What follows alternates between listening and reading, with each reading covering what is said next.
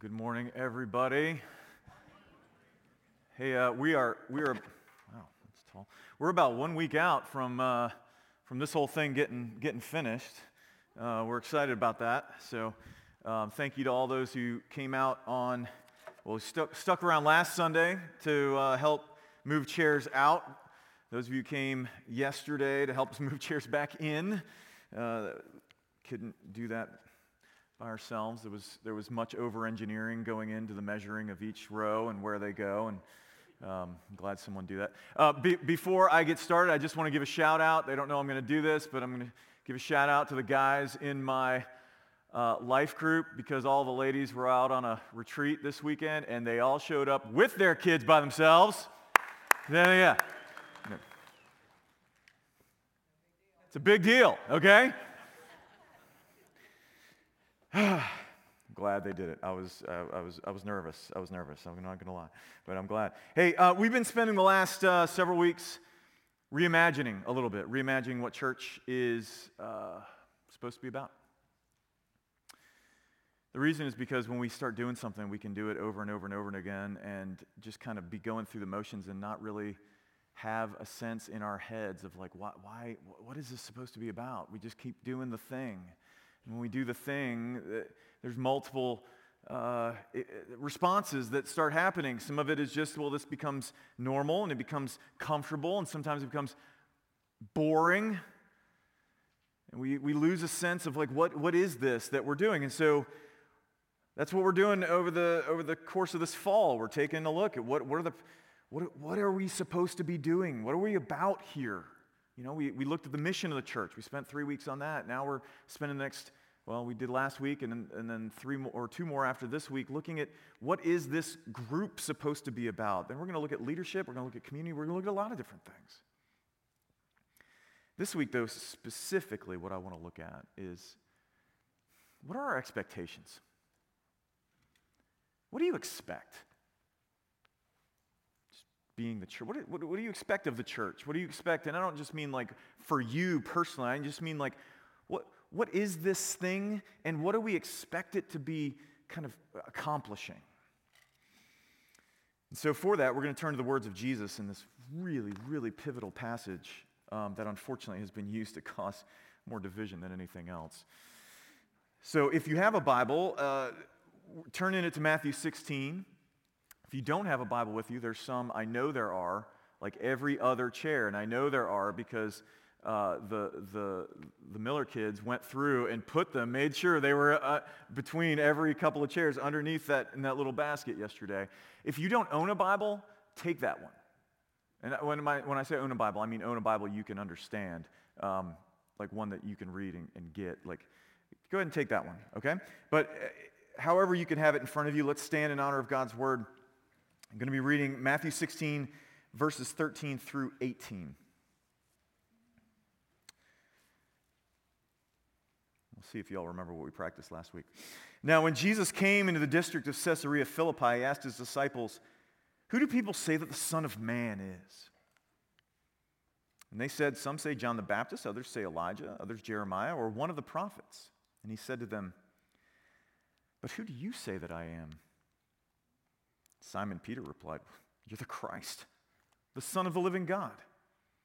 And Jesus answered him, "Blessed are you, Simon Bar-Jonah, for flesh and blood has not revealed this to you, but my Father who is in heaven.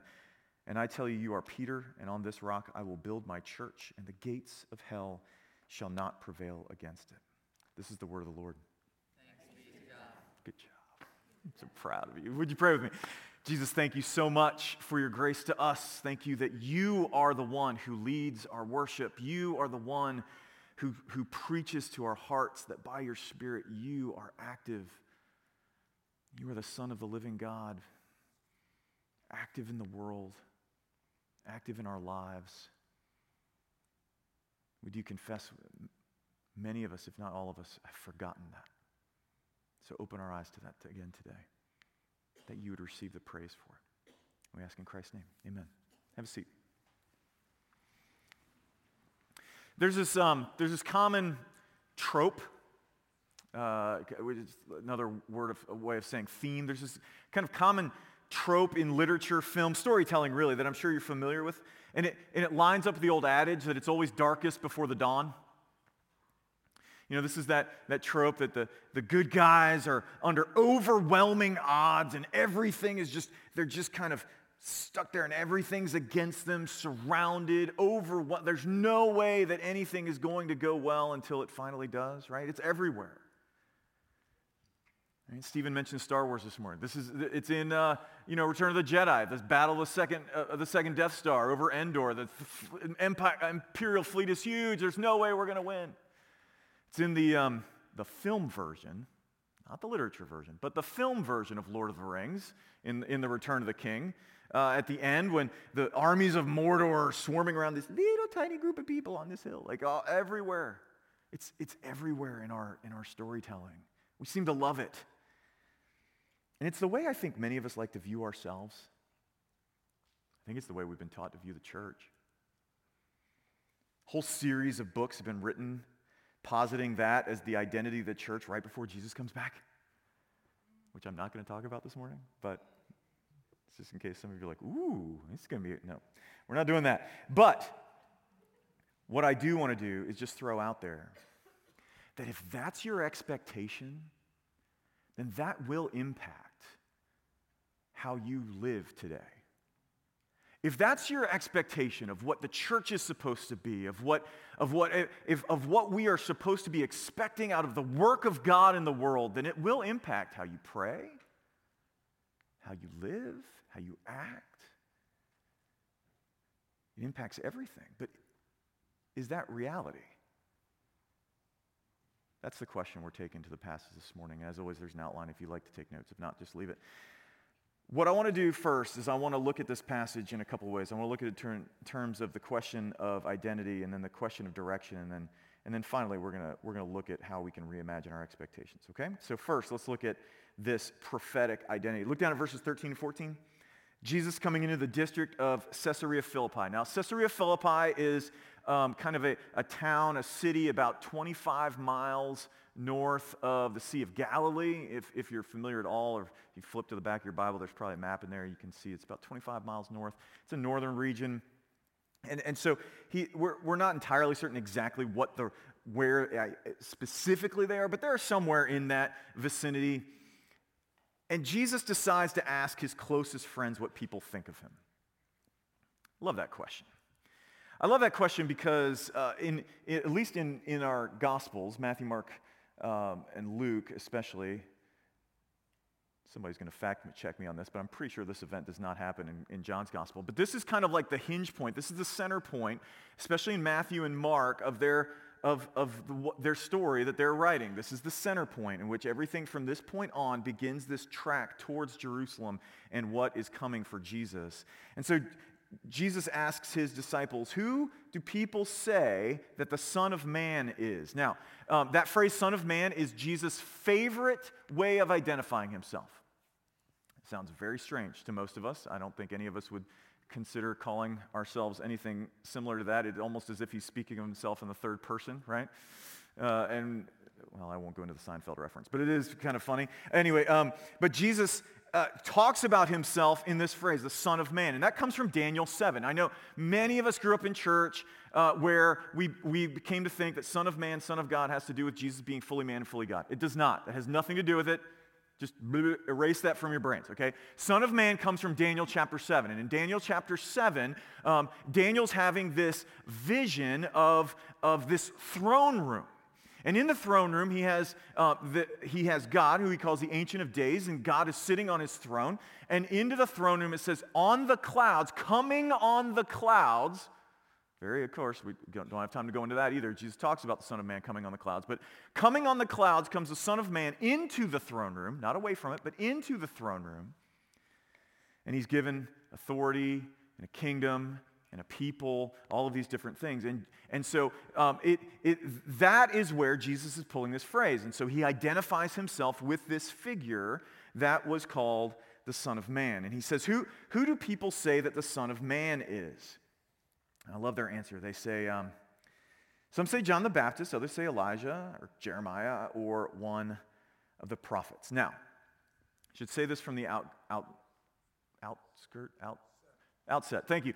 From the outset, that saying that does not mean that people in Israel believed that Elijah, Jeremiah, one of the prophets, that all these people had been raised from the dead or that had been reincarnated. That's not what that means. Oftentimes, you'd see Jewish folks who would identify a later figure by an earlier figure in the spirit of. Right, as if they are very much like them. And so when they're saying this, it doesn't mean that they believe in reincarnation. They did not. Okay, they didn't think that. They're speaking to the character of what Jesus was doing. So let's break it down. What does that mean? John the Baptist. Many of you know that John the Baptist was Jesus' cousin. John the Baptist had the ministry preceding Jesus. What was his ministry like? Well, he said a lot of hard things to a lot of people. He went out into the middle of the wilderness. He was leading a renewal movement of Judaism and was trying to prepare people for the coming Messiah. And he said really hard things to Jewish leaders, like when the teacher showed up and he called them a brood of vipers. It's not a nice thing. You know, most of us would not do that. It's not a friendly way to address people, but like who warned you to escape the wrath to come, you know? He said those kinds. So some say, Jesus, that you're a lot like John, who had just recently been killed. Elijah. Okay, Elijah. Well, there's Old Testament prophecy that talks about Elijah coming again before the great and terrible day of the Lord, that you, Jesus, are a lot like Elijah. Why? Well, Elijah raised people from the dead. Jesus is known to do that. Elijah was known to help a widow have food by multiplying the kind of food that she had and it would never run out. Well, Jesus was known for that too, right?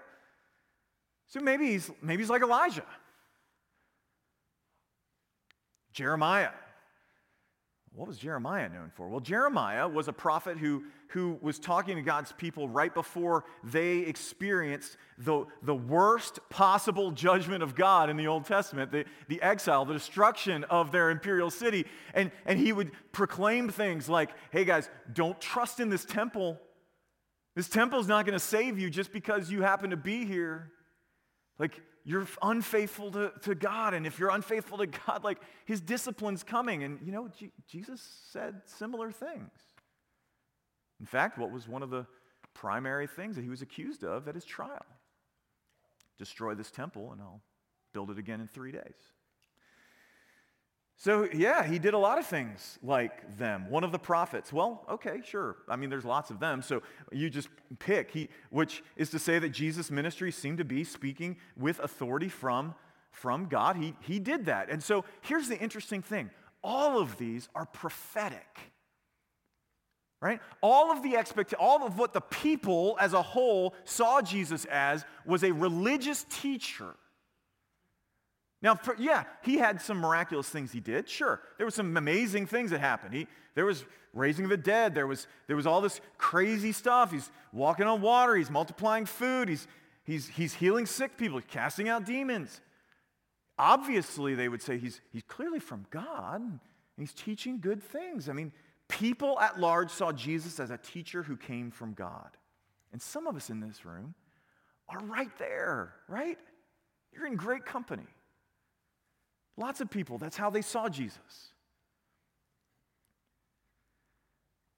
I mean, listen, I've never met someone who thought that Jesus was a bad dude. They were like, Jesus, man, that dude was just terrible. Like, almost everyone wants to claim him, right? Whether you believe in him or not, everybody wants to claim him. Like, we all want to say, like, Jesus is my guy, I just don't like what Christians have done with him. Like, we say that kind of thing. So, you know, some of us, you know, we're right there. Jesus taught good things. He was loving people, all that jazz. He might even be from God. That's where the masses are. That's where the masses are. This guy's communicating religious things, and he's clearly from God because he's done these crazy, miraculous things. But interestingly enough, Jesus is not happy with that answer. Right? Let's keep going.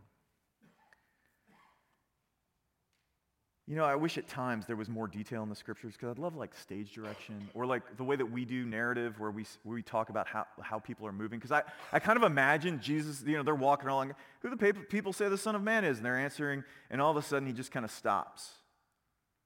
And he waits, and they all notice he's not coming with us, and they all stop and turn. But you, who do you say that I am? Like, it's this moment of incredible intimacy and in many ways a lot of vulnerability, right? Jesus is asking, like, you guys have been closer to me than anybody. What about you? How do you understand this? That's an important question. One of the reasons I think this question, this moment, made it into Scripture, not just in this place, but in multiple places, is because I think this is the question. Isn't it? What do you do with Jesus? Look, you can argue all you want about the Bible's view of X, right? Like, we can get hung up on the fact that, like, on what the Bible says about sexuality. We can get hung up on what it says about gender. We can get hung up on things like marriage. We can get hung up on just morality in general. We can get hung up on all of that. We can get hung up on whether or not it disagrees with scientific consensus. But at the end of the day, the question is, what do you do with Jesus? Because if Jesus isn't who he says he is, who cares what the Bible says about any of that stuff? The question isn't, well, do I get to Jesus through these things? It's, okay, let's start with the main thing. Who do you say that Jesus is? And Peter answers. He always does. That guy's always the first one to talk.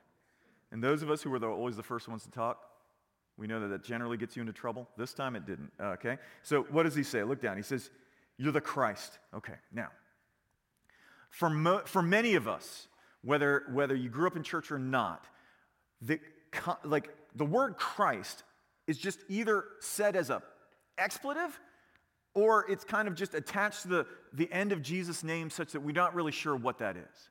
That is a title, okay? It's a Greek translation of a Hebrew word. And the Hebrew word was Mashiach, which meant anointed one. We get our word Messiah from it, but it's this sense of being anointed. And to say this was bringing forward an entire story of the Jewish people. In fact, the entire story of the Bible.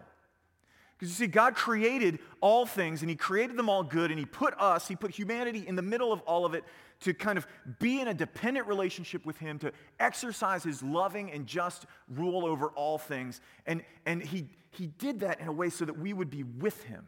But in time, we believed a lie, that lie being that he wasn't for us, that we couldn't depend on him. In fact, we shouldn't depend on him because he wasn't out for our good.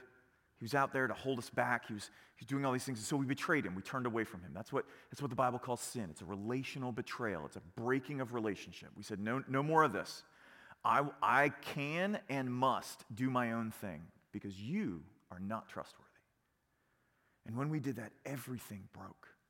We broke, right? We broke our relationship with God, the one that we were made for, which means that all of a sudden, like, we're all messed up.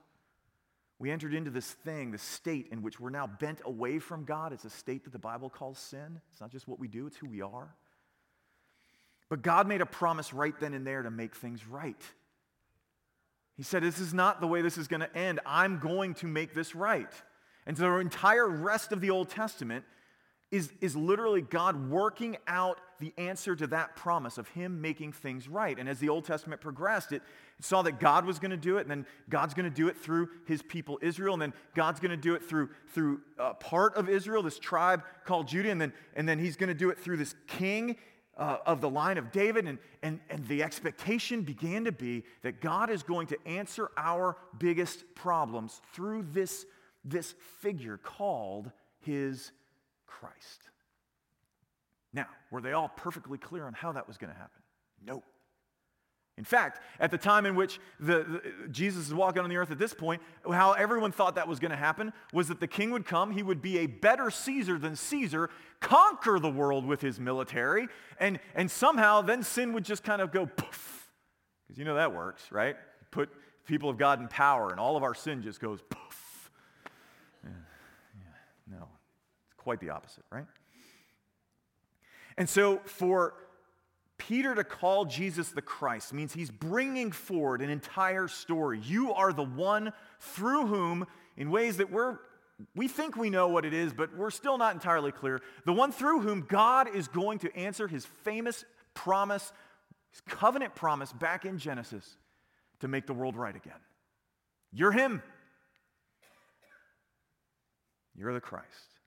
He says, the Son of the living God. Now, I said a few minutes ago that we used to think, we tend to grow up thinking Son of Man, Son of God means he's fully man and fully God. That's actually not what that means. Son of God, more often than not, in the New Testament, is a hearkening back to something that was written in the Old Testament. In the Old Testament, God's Son was again a king. 2 Samuel 7 talks about that. For those of you who want to look that up a little bit later. 2 Samuel 7 is the time in which God is making a promise to David. And he says to David, listen, you want to build a house for me, David? You want to build a temple for me? No. I'm going to build a house for you. Here's the way it's going to work. A son from your body will sit on your throne forever and ever and ever, and I will be a father to him, and he will be a son to me. Psalm 2 is another one, right? I'm sure everyone's just familiar with that. I can move on. No, Psalm 2, he says, you are my son. Today I have begotten you. It's about kingship. It's about this role, this kingly role. So Peter is saying, it's not that you're a prophet. It's that you are the promised king of the living God. Right? And that's the way the Jewish people would differentiate their God from the false gods of the world. Their God lives, everyone else that don't, they're not alive. They're idols that can't see. So let's compare, shall we? The crowd see Jesus as a religious teacher, a prophet, a miraculous one. Sure, he did miraculous things, but that's about it.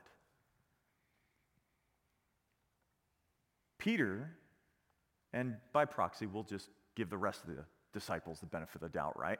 By proxy, the rest of the disciples see Jesus as something else, right? The crowd see Jesus as just another in a long line of prophets, but Peter sees something different about Jesus. He isn't someone like Elijah. He isn't someone like Jeremiah. He isn't someone like John the Baptist. He isn't like one of the prophets. He's unique. He is the Christ. He is the Son of the living God. He is the culmination of all of the story of the Bible, all of our hopes. He is the epitome, the pinnacle of all of it. You're not like anyone, Peter says. You're not like them. You are something completely different. There is no one like Jesus. Do you see that? Listen, I'm not saying, do you agree with that? That's a whole other question. But that's what the argument is. So we can say, well, Jesus is just a good religious teacher, but understand that you are making a judgment there that the Bible does not allow. And if you're okay with that, that's fine. But the Bible sees there's something utterly unique about this guy. This is the claim that's being made here. This is the conclusion that Peter and assumedly the rest of the disciples have come to. You are what this whole thing has been about. You're the Christ. And Jesus seems pretty pleased with that answer, right? So let's look down at that question of direction. Look down at verses 17 and 18. Jesus answered him, "Blessed are you, Simon Bar-Jonah, for flesh and blood has not revealed this to you, but my Father who is in heaven." I'll stop there. So that word blessed, and that is traditionally really hard for us to get. We vacillate everywhere from between bless your heart, which is a southern way of saying, oh, I pity you. There's something wrong with you, bless your heart. And the ridiculous phrase, I'm too blessed to be stressed. Can't stand that either. Sorry if that's you. I can't stand that phrase. The word blessed can be translated a number of different ways. We generally translate it in blessed, or in the older versions of the Bible, a lot of times it'll say happy, which makes it even harder for us to get. Generally, it speaks to a state of flourishing, okay? Flourishing, well, what does that mean? It means that this is kind of the state in which we're supposed to be in. So Jesus' famous sermon, right? The Sermon on the Mount. When he said, blessed are the poor, it wasn't, you're not in a state of flourishing because you're poor. It's the results of that. Blessed are the poor in spirit. So it's not being poor in spirit that flourishes you. It's the result of that. Blessed are the poor in spirit. They will see God. Blessed are those who mourn. Well, so if I'm grieving, I'm flourishing? No.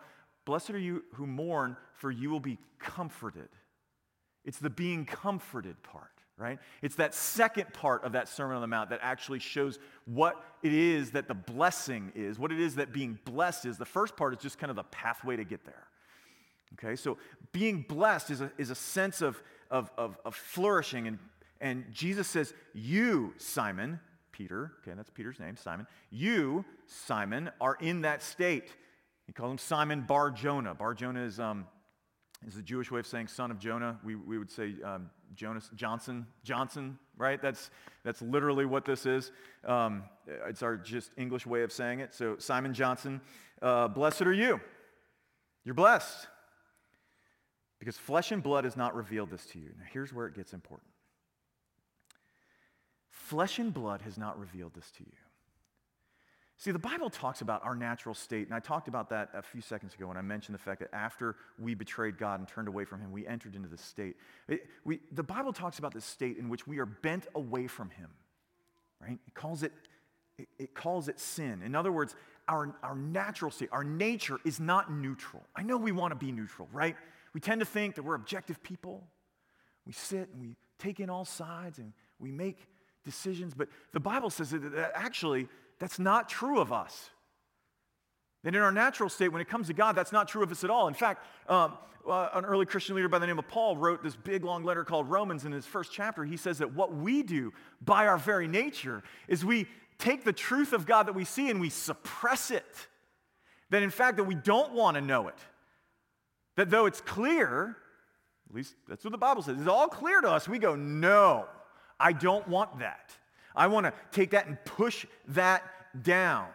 And so Peter's confession, Jesus is saying, it didn't come from you. You didn't kind of come up with this by weighing all the evidence. You weighed all the evidence, and you made a decision based on the evidence that Jesus is in fact the Christ. He said, no, that didn't happen. And it didn't happen because flesh and blood, like some other dude talked to you about it, and you suddenly got it. It happened because God revealed it. That God countered whatever your natural bent was to push it down and said, nope, not today, Simon. Today, you're going to get it. And suddenly he gets it. He gets it. God revealed it to Peter. It's been revealed by my Father in heaven, Jesus says. Now, this is crazy because in our culture, we love to view God as wanting to be sought, don't we? We love the idea of God kind of just sitting out there. He's off in the ether somewhere. He's just waiting for us to seek Him. He's like, maybe you'll find me one day. It's like a long-lost love. We're searching, and God is out there waiting to be found. Well, that is not what Jesus says, is it? Peter knows what he knows because God revealed it. God countered whatever was going on in Peter, and clearly whatever was also going on in the crowds, by the way. God countered it in Peter. Again, we'll give the benefit of the doubt to the rest of the disciples. Countered it in the disciples so that they would be blessed. Okay? Now, verse 18. Here's the controversial part. Okay? Let's read that. And I tell you, you are Peter, and on this rock I will build my church. Let's just stop there. Okay, so we come to this controversial verse. And some of us know it's controversial, others of us don't know it. So let me bring it in. The reason why this particular verse tends to be controversial is because it has become the basis for the claims of one particular Christian tradition, that being Roman Catholicism, on why they have an office called the Pope. Okay? So in the Reformation, the 16th century Reformation, this was like the verse, right? It was like this one and Jesus saying, "This is my body," right? Those were the two verses that everyone fought about. So why is that? Because Jesus is saying, "You're Peter, and on this rock I'm going to build my church," right? And so let me just roll down how this plays out. So if you grew up in a Roman Catholic church, or maybe you are a Roman Catholic and you're just visiting here today, what you've probably been taught or heard or maybe alluded to is the fact that when Jesus says this to Peter, he's talking about Peter specifically. Peter, you are Peter, and on you and your not predecessors, those who will come after you in your same role, you are the rock upon whom the church lands. And we didn't read these verses, but then he says, I'm going to give you the keys to the kingdom, and what you loose, you're in charge of everything. You're going to be in charge of everything. And so he gets the keys, and others after him get the keys and all that stuff. That's the Roman Catholic version of how this is supposed to play out, right? Now, I won't get into some of the problems in that yet, okay? So then the Protestants, of course, came around, and we didn't like that, so we had to argue against it. And so what we did, in many cases, they argued, no. See, Jesus uses two different words there, and this is true, okay? This is all true. That in the original, he uses rock when he talks about Peter. He says, Simon, you're this, and I say that you are Peter, and that word, many of us know, you either grown up in church or you've done your Bible study, you know that the word Peter means rock. And so but then when he says, and upon this rock, it's a different word. See, it's a different word. So he must not mean Peter. He means it's a smaller word. It's like a pebble.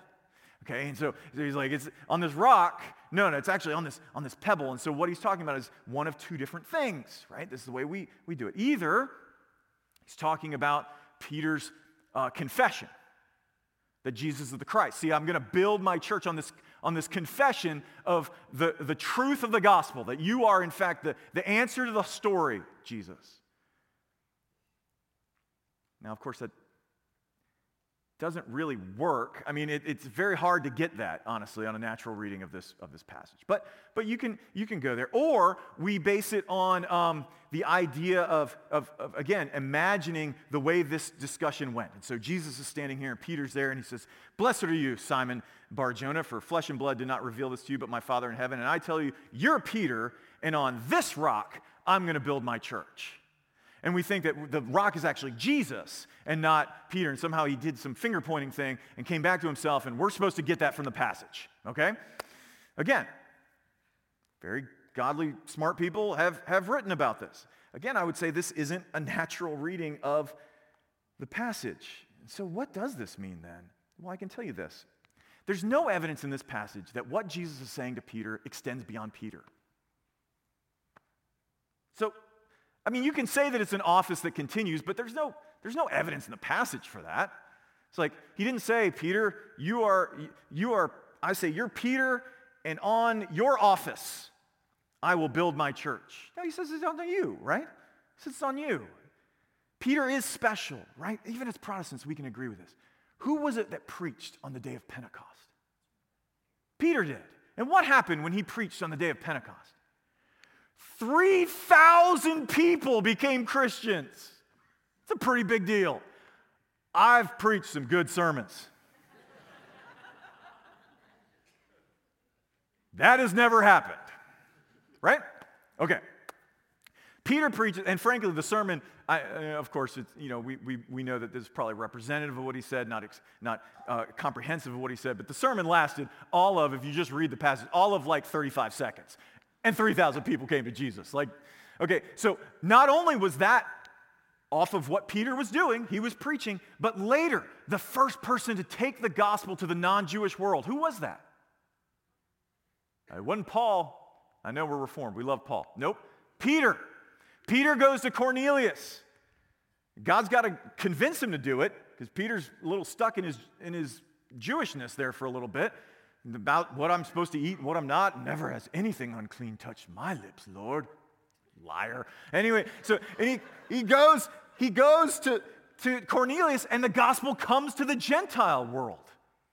Peter's special. God used him in a special way. He's special the same way that Moses was special. Same way that Abraham was special. Was it because of something in them? No. Moses and Abraham are train wrecks. Peter wasn't much better. They're special because God chose to use them in a special way, at a special moment, at a special point in time. And for those of you who are like really, really deeply into theology and are arguing with me right now, Sinclair Ferguson believes the same thing. So nanny boo-boo, okay? All right, moving on. And those of you who don't know what that means, it's fine. It's probably better. All right, moving on. Here's the thing. This whole debate misses the point.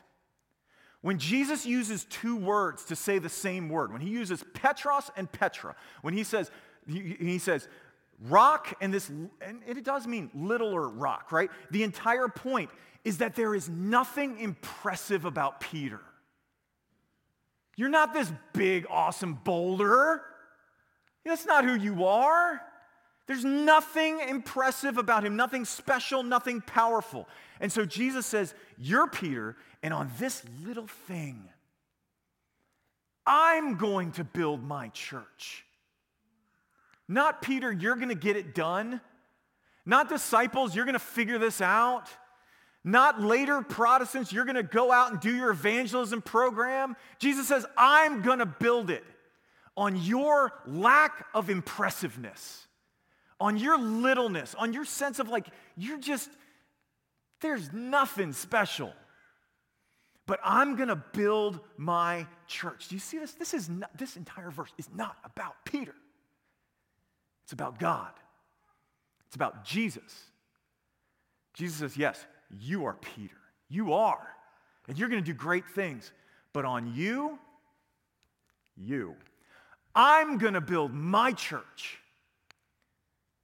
I'm going to build it. Peter will be the impetus for the beginning of the church. Not because his strategy is awesome. Not because he gets it and the crowds don't. Not because of anything other than the fact that Jesus has determined to take this little, rather unimpressive fisherman, small business owner, but still a fisherman, and show how amazing he is by building this impressive, globe-spanning, time-stretching organization on him. Now, let's finish that out with advancing, okay? It says, you're Peter, and on this rock I'm going to build my church, and the gates of hell shall not prevail against it.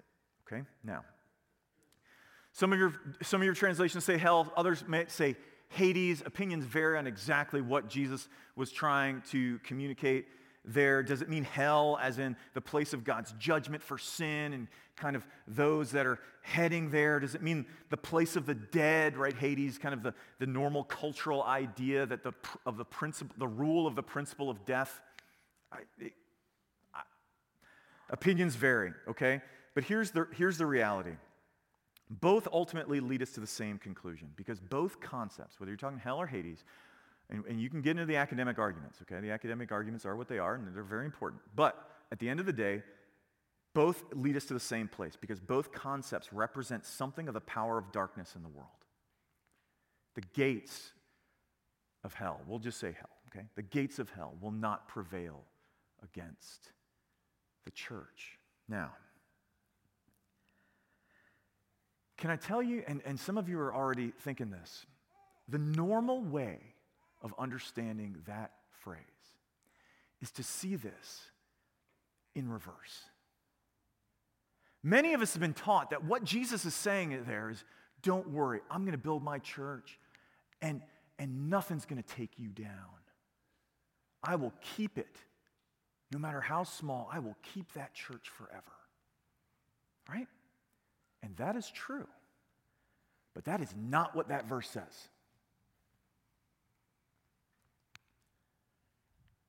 Now, I don't know how many of you have been to a city that has gates. Okay? Now, they don't have many of those here, right? We don't do city gates here.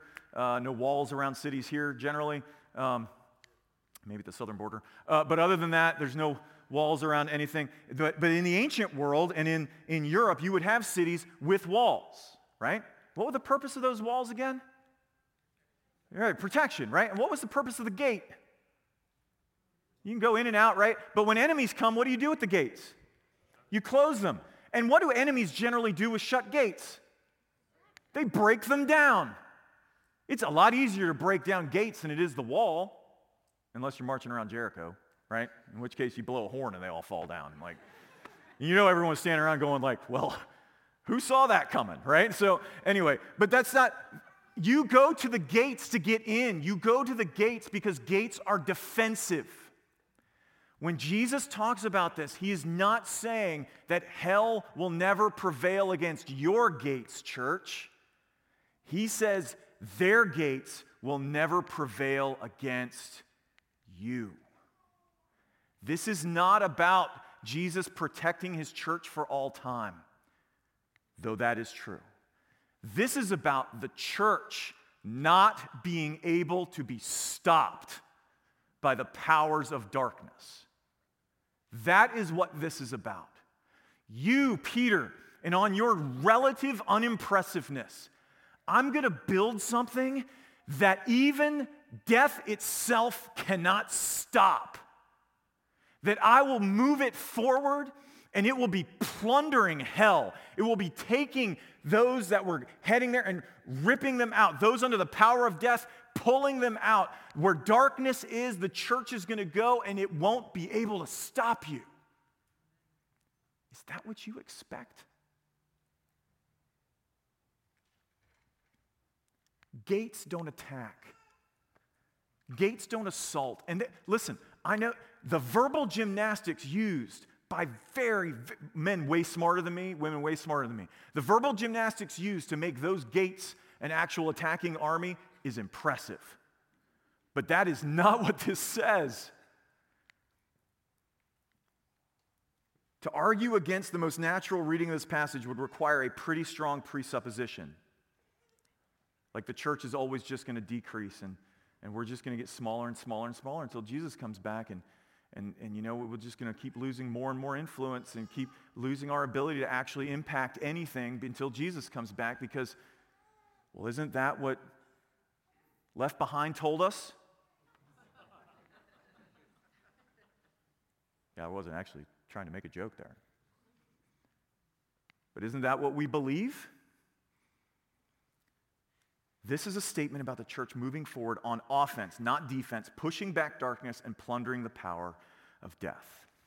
And so now, seeing that, I want to take a minute and just talk about our expectations, because I think this passage absolutely destroys those. I think it knocks out our expectations of God and it knocks out our expectations of the church, okay? So, I said a bit ago, let's start with God. I said a bit ago that we tend to view God as like out there. And by out there, I mean like way out there. Like he's out there, kind of just chilling, and our job is to go find him, right? Like in our culture, a posture of searching for God, searching for the truth is super popular. It's very popular to search. Not very popular to have found, but it's very popular to search. And so we like to go searching. And when we see God as like out there and we're searching and some of us have found him, there are two attitudes this generally creates in us. The first deals with us. Because when we see ourselves as the ones who found God, that we searched out long enough, when we found him in the first place, we often both pat ourselves on the back. Good job. Like you did it. You put in the work. You searched for him. And we tend to see our relationship with God in the same way. God's just kind of out there, and we got to just keep drilling. Like, just keep working at this and see this as like, we're the ones who are all about our growth and our faith. So if you're a Christian here this morning, I need you to look at me real quick, okay? Give me your eyes. If you checked out, come back. Flesh and blood did not reveal this to you. You are not a Christian because you searched hard enough. You are not a Christian because you were spiritually interested enough. You are a Christian because Jesus, purely out of his grace, decided to take that thing in you and in me that suppresses that truth and go, not today. And he got rid of it, and all of a sudden, it was like, how have I not seen this before? Jesus sought you. He chased you. And I don't care whether you put your faith in Jesus when you were 5, 25, 55, it doesn't matter. Jesus got you, not the other way around. And your growth in Jesus is also about him. Right? You can't change you. I can't change me. You couldn't back then, before you knew Jesus, and you can't now. He's the one that changes us. And then, listen, I know some of you are thinking, oh, well, Rick's saying that I don't have to do any of this spiritual stuff. That's awesome. That's not what I said. I'm not saying don't pursue him in a relationship. Like, you're not in the relation, like, let's say if you're married, you're not in that marriage because this is going to argue, some of you are going to argue with me, like, yeah, I had to chase her down. Like, she was not. But, like, You're not keeping her because you're chasing her. She made promises to you, right? You're not keeping him because you're chasing him. He made promises to you. But that doesn't mean you don't chase him. That doesn't mean you don't chase her. That's the way we do relationship, right? What I'm saying is not don't pursue Jesus, don't read the Bible, don't spend time in prayer, don't work on your growth, not at all. What I'm saying is don't put your hope in those things. Don't put your hope in the practices. Don't put your hope in those disciplines. Pray your heart out, asking God to change you, and then pursue those things knowing that it's probably through those things he's going to do it. But he's the one that's doing it. So that's about us. But the second assumption it messes with is about others, because we think that, God is just out there, right? And we're supposed to search for him. And some people, we can tell if they're searching or not, right? We tend to think that people who don't seem like they're searching, well, they're just out of luck. Look at me. The Apostle Paul, he was not looking for Jesus. At least not to follow him, He was not looking for Jesus. Moses, not looking for God. Literally looking for a sheep. Found a burning bush. Who knew? Abraham, not looking for God, worshiping false gods in the city of Ur. Rick, not looking for God. Looking for some friends. That's what I was looking for.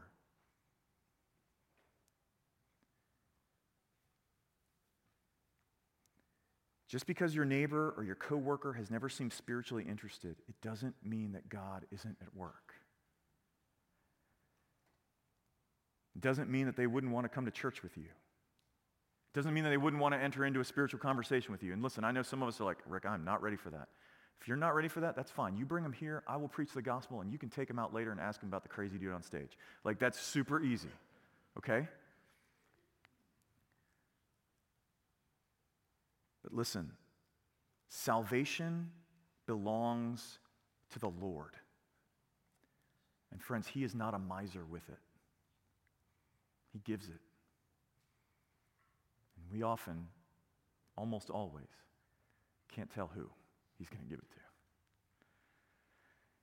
So that's the expectations about God. Now let's talk about expectations about the church. So I've been doing this for a while now, and there's something I probably know about you even if I don't know you, at least some of you. You are bored with your faith. Right? It's okay.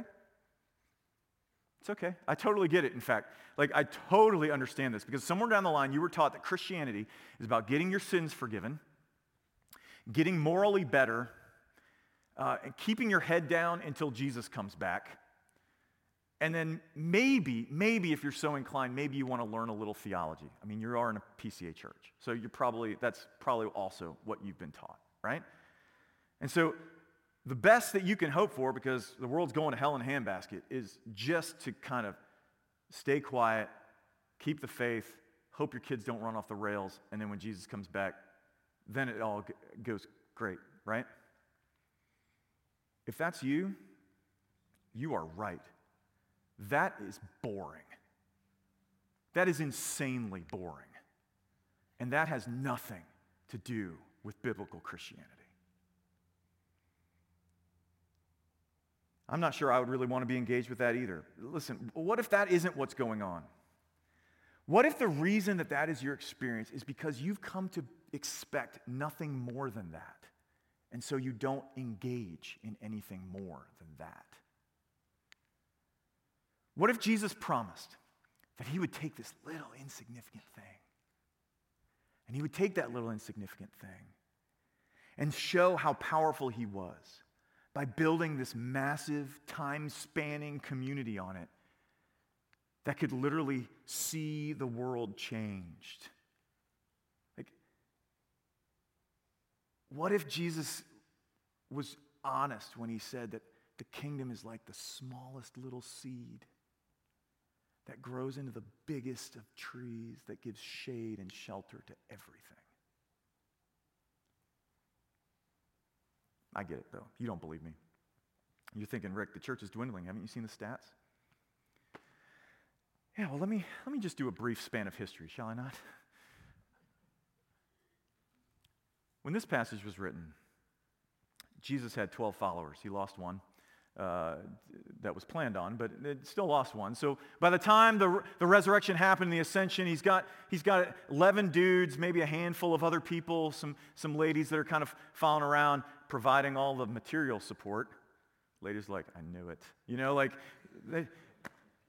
so you've got these groups, and this is it. 250 years later, in the midst of sporadic government-sponsored violent attempts to destroy the church, there were so many Christians in the Roman Empire that even if, and some of you doubt this, but even if the emperor didn't convert, I know, jury's out, we'll find out one day, he at least made play of it because he knew that he had no other choice if he wanted to hold his empire together. The Roman Empire that spanned everywhere from India to England, there were so many Christians in it that he was like, either he did and he converted, or he said, if I don't do this, I'm not going to be able to keep this thing together anymore because there's too many Christians. Oh, but that was then. You're right. That was totally then. That never happens anymore. What if I told you that in China, where the government is explicitly trying to suppress Christianity, it's the exact opposite that's going on. It's growing like crazy. There's more Christians in China and India today than like anywhere. Two places where they're still getting violent persecutions. And not just that. Listen, this isn't just about making Christians. It's about pushing back darkness. If you doubt this, I'm going to give you a book reference, okay? There's a book by a sociologist, not the actor, a sociologist by the name of Tom Holland. Don't trust anything the actor says. He's Mr. Spoiler. But the sociologist actually wrote a great book called Dominion that he was a non-Christian at the time when he wrote it, and it's about the impact of the church on Western culture. And do you understand that everything that we take for granted in our culture, things like human rights, care for the poor, care for the elderly, like all of these things that we think are just normal, that's not an inheritance of ancient Rome. They believed the exact opposite. The reason that this culture, that Western culture holds to any of that is because the kingdom of God wrecked it. Just wrecked what was out there and wrecked the kingdom of darkness and said, you're not doing that anymore. We're doing something different now, where people are going to flourish. No, you're not throwing babies on a dumpster. We're not doing that anymore. No, you're not just going to abandon the sick so they die by themselves, so you stay safe. We're not doing that anymore. No, we're not going to treat all of these people who come from a different socioeconomic class like they're just garbage that we can do with what we want. We're not doing that anymore. That's not who they are. Jesus built his church, and he wrecked the gates of Hades. Amen. So here's the question. Why isn't it now? Maybe it's because we've been so fooled into thinking that we should just sit behind our walls, poke our heads up every once in a while, throw a gospel grenade over it, see if there's any carnage on the other side, and if so, open the gates really fast and drag them in.